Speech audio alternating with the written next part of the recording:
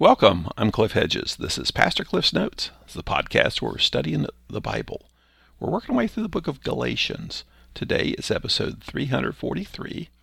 We're looking at Galatians 3, verses 26 through 29. Let's read our passage. For through faith you are all sons of God in Christ Jesus. For those of you who were baptized into Christ have been clothed with Christ. There is no Jew or Greek, slave or free, male and female, since you are all one in Christ Jesus. And if you belong to Christ, then you are Abraham's seed, heirs according to the promise. Well, Paul's making his argument to the Galatians about justification by faith. There's a group of people, Jews, who are in Galatia trying to convince people that they cannot become Christians without first becoming Jews. That God has made a covenant with the Jews. And if you want to be made right with God, then you must become a Jew. Paul's arguing against that. No, you do not have to be circumcised. You do not have to follow the Jewish rules in order to be made right with God. You can only be justified, that is made right with God, through faith. Faith in Jesus Christ. So let's begin here in verse 26. He says, For through faith you are all sons of God in Christ Jesus. This is kind of a linchpin in the argument here. Everything prior to this in chapter 3, verses 6 through 25 points at this statement. Then things that follow it from chapter 3, verse 27 through chapter 4, verse 31 kind of flow out of it. So this is a huge statement he's making right here. For through faith, you are all sons of God in Christ Jesus. For, that's a transitional word. And this is following on what we looked at last time, where he talked about the law being our guardian. And since faith has come, we're no longer under a guardian. So why is it that the law is no longer our guardian? Because we're now sons of God in Christ Jesus. We no longer need this babysitter, this tutor, this prison guard even, to take care of us. We're now adopted by God as children through faith in Jesus Christ. So there's things here he points out. One is that you are sons of God. That is, you're God's family. You are children of God. Who? You all. Now, who's he talking to? You all doesn't mean everyone in the world. It means the people of the church, the people of faith, the people he's talking to. He's primarily talking to Gentiles. There are some Jews there too, but he's talking to anyone who's come to faith in Jesus Christ. You are children of God. And so it's a familial thing, a family. And that is through faith. How are you made a child of God? Through faith. Specifically, faith in Christ Jesus. Not faith in anything else, only faith in Christ Jesus. Now, this is a kind of a side point, but sometimes people throw around, well, everybody's a child of God. No. Who are the children of God? Those who have responded through faith in Christ Jesus.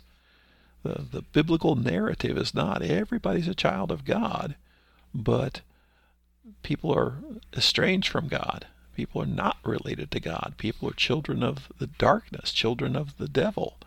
And it's only when they come to faith in Jesus, then they are adopted by God because of that faith. So who are the children of God? Those who have come to faith in Jesus Christ. Now, verse 27, he says, For those of you who were baptized into Christ have been clothed with Christ. Now, we don't want to try and make this say that baptism somehow completes salvation. Some people want to make that, not necessarily from this passage, but they want to make the argument that you're not completely saved until you've been baptized. Well, that's going against what he's arguing about.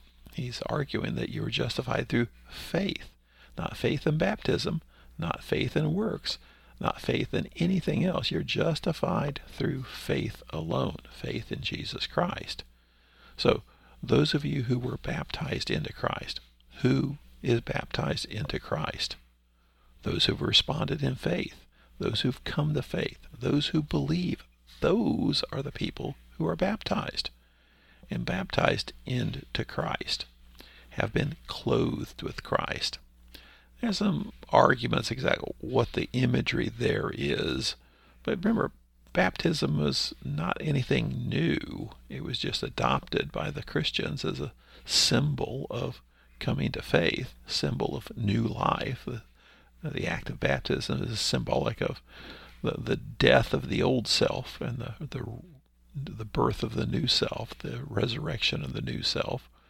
It's symbolic of the death, burial, and resurrection of Jesus Christ.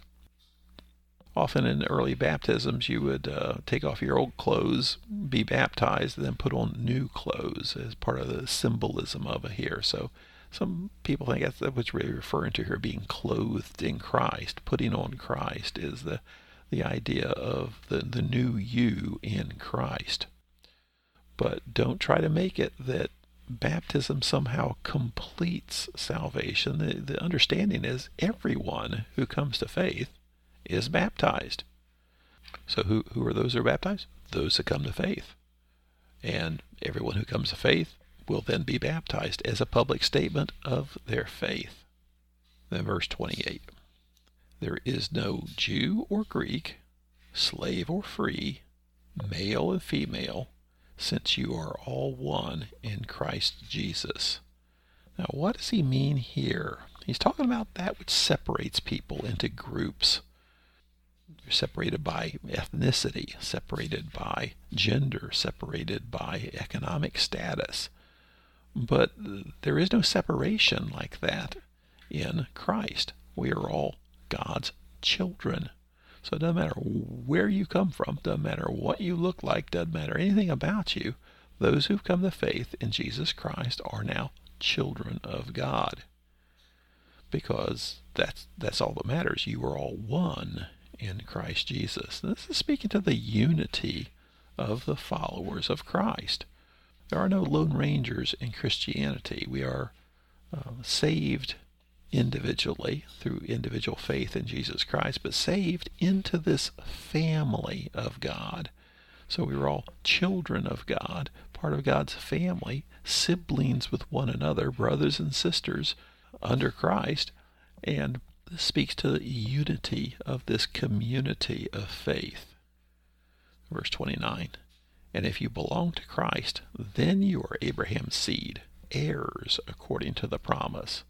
So we've been talking about Abraham throughout this, that Abraham was given this promise, the covenant by God, a promise that he would have many descendants, and through his descendants, all the people would be blessed. Now Paul's making the argument. He's not talking about through the population of the Jewish people, although that is the population on which Jesus comes. It is a specific descendant, Jesus Christ, who is the one who will be the blessing for all people. And it's a blessing for all of those who are the seed of Abraham, which is a spiritual lineage.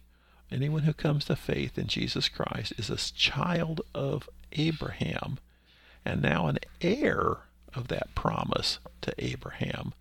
And that promise is the blessing. So who receives the blessing? Those who are the spiritual seed of Abraham. So the followers of Christ, the believers in Christ Jesus, those who come to faith, they receive that blessing which comes from the seed of Abraham, Jesus Christ. The blessing that was promised to Abraham back in Genesis. And we know now what that blessing is. That is salvation, forgiveness of sin through faith. Abraham was justified by faith. Abraham believed and was credited to him for righteousness. And that's the standard, is coming to God is always through faith. There's nothing we can do to earn God's favor. All we can do is accept God's favor through faith. Thanks for joining me. Join me again next time as we continue working through the book of Galatians.